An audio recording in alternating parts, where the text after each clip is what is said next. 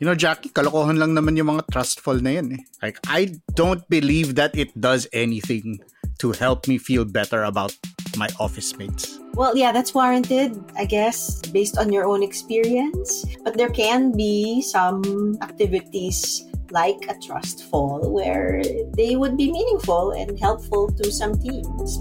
We've seen some of that too. Kailangan mo ba ng mas makabuluhang chismisan sa pantry? Listen to more conversations about work, both hot takes and thoughtful takes, with me, Carl Javier, and Jackie Caniza on The Imaginable Workplace. Check it out on Spotify and wherever else you listen to podcasts.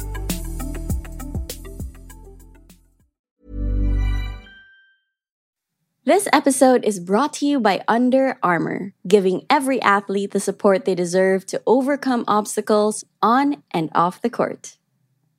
Hi, I'm Kat Ventura, the executive producer of Teka Teka News.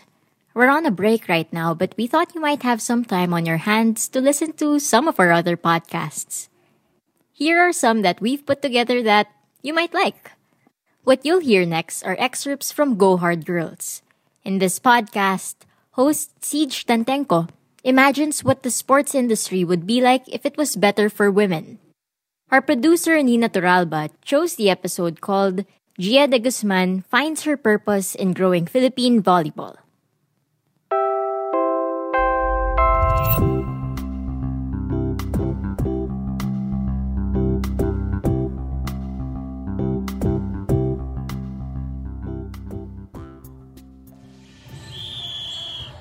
Born Gia Morado, you could say that volleyball was in her blood. We're 4 siblings, 3 sisters, and yung youngest namin sa boy. And thankfully, all of us play volleyball. We were exposed to the sport at a pretty young age. When you say 4 kayong magkakapatid, pang ilan ka dun? I'm the 3rd. All 4 Morado siblings would play volleyball in the UAAP. Jessica Morado was a spiker for the Ateneo Lady Eagles. Jamie Morado, a libero for the UST Growling Tigresses.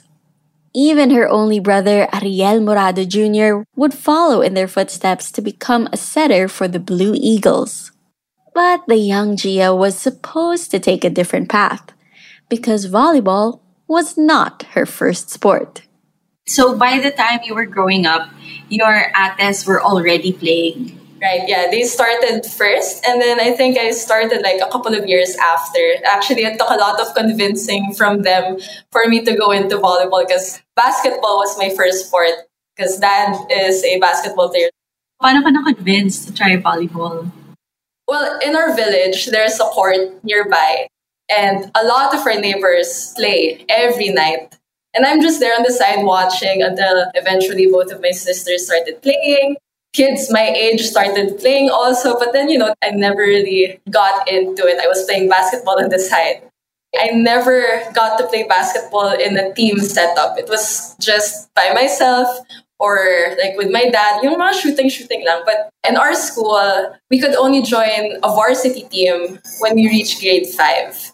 So when that time came, I wanted to join the basketball team. But unfortunately, that year, they had to stop the women's basketball team.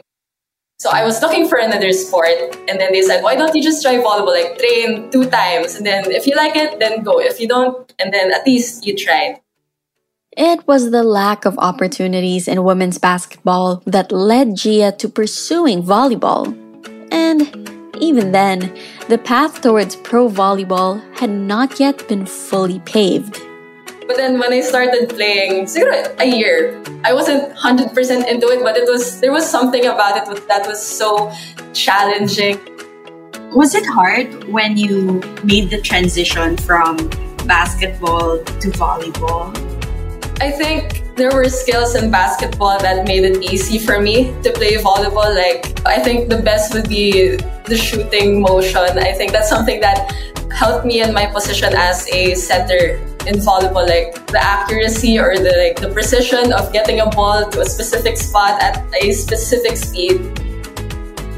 So when you moved over to volleyball, in terms of the opportunities for girls, ano yung availability of camps, of lessons, of media, of everything for girls? I was fortunate enough to play in a school with a good sports program for volleyball. I didn't really find the need to find camps or academies outside of my school. There weren't a lot of academies or club teams going around for girls my age to, do extra work or to, play off season, because volleyball at our age was school based. It's not a year round thing. So what happens during summer? What happens over vacation when I want to play or when I want to train more and improve myself? Those opportunities weren't as much available for us that time.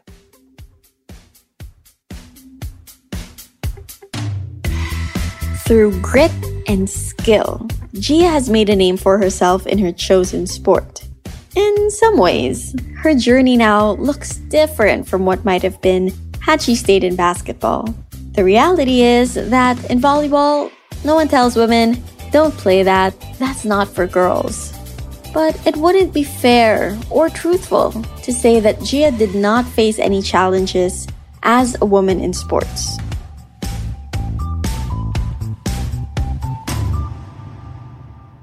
I guess I haven't been also placed in a position or in a team that hasn't given me the chance to speak out or use my voice. In other teams, from what I've heard from other players also, yes, they're given the opportunity to play volleyball, but that's all they're expected to do. We're able to speak out of what we think can help improve our experience, can help make it easier for us to grow or to achieve higher goals. That's something that's not given to other teams. Women's volleyball is more of eye candy for other people. I guess we're only reaching that point pa lang na volleyball is really appreciated as a professional career na it's not just, to see us women play ng basta-basta. Ako naman on the media side, I feel like we're only just reaching the point where media institutions are covering volleyball players the way that they really deserve to be covered in terms of what is focused on and how women are portrayed. Ang ganda rin makita na the way we're being portrayed as women is we work just as hard also as men in the sport that we play.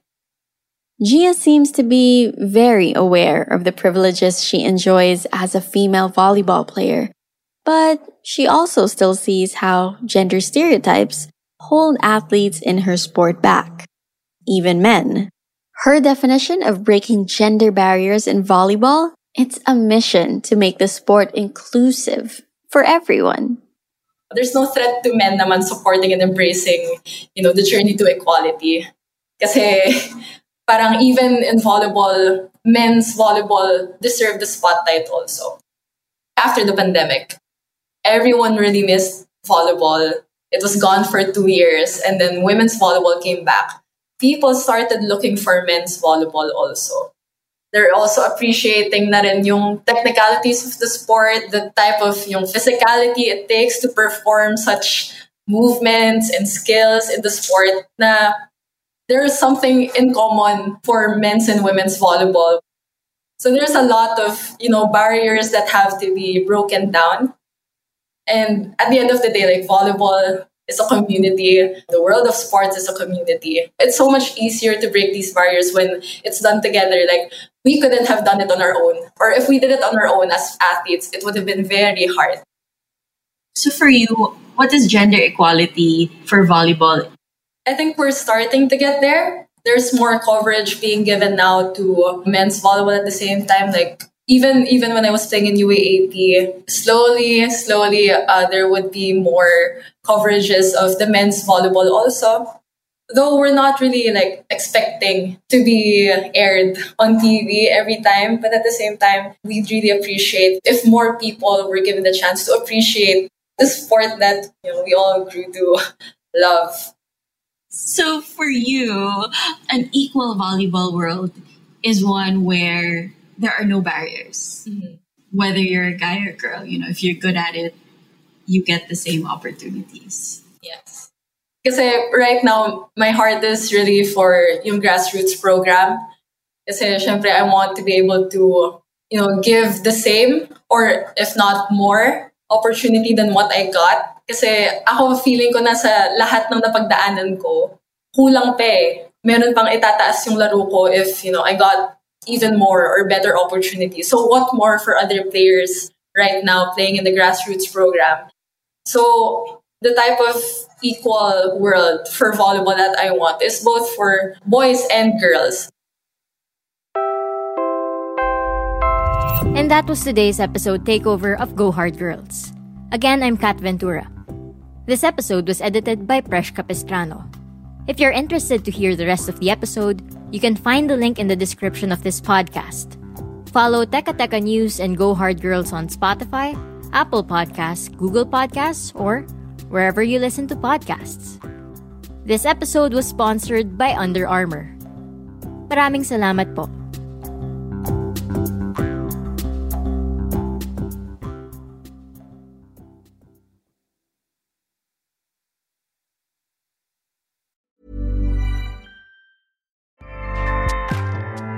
Acast powers the world's best podcasts. Here's a show that we recommend.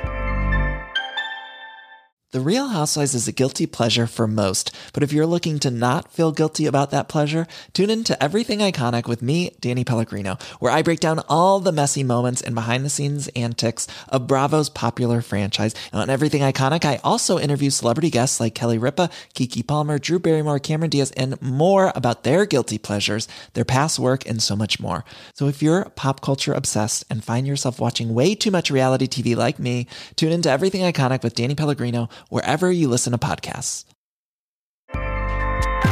Acast helps creators launch, grow, and monetize their podcasts everywhere. Acast.com.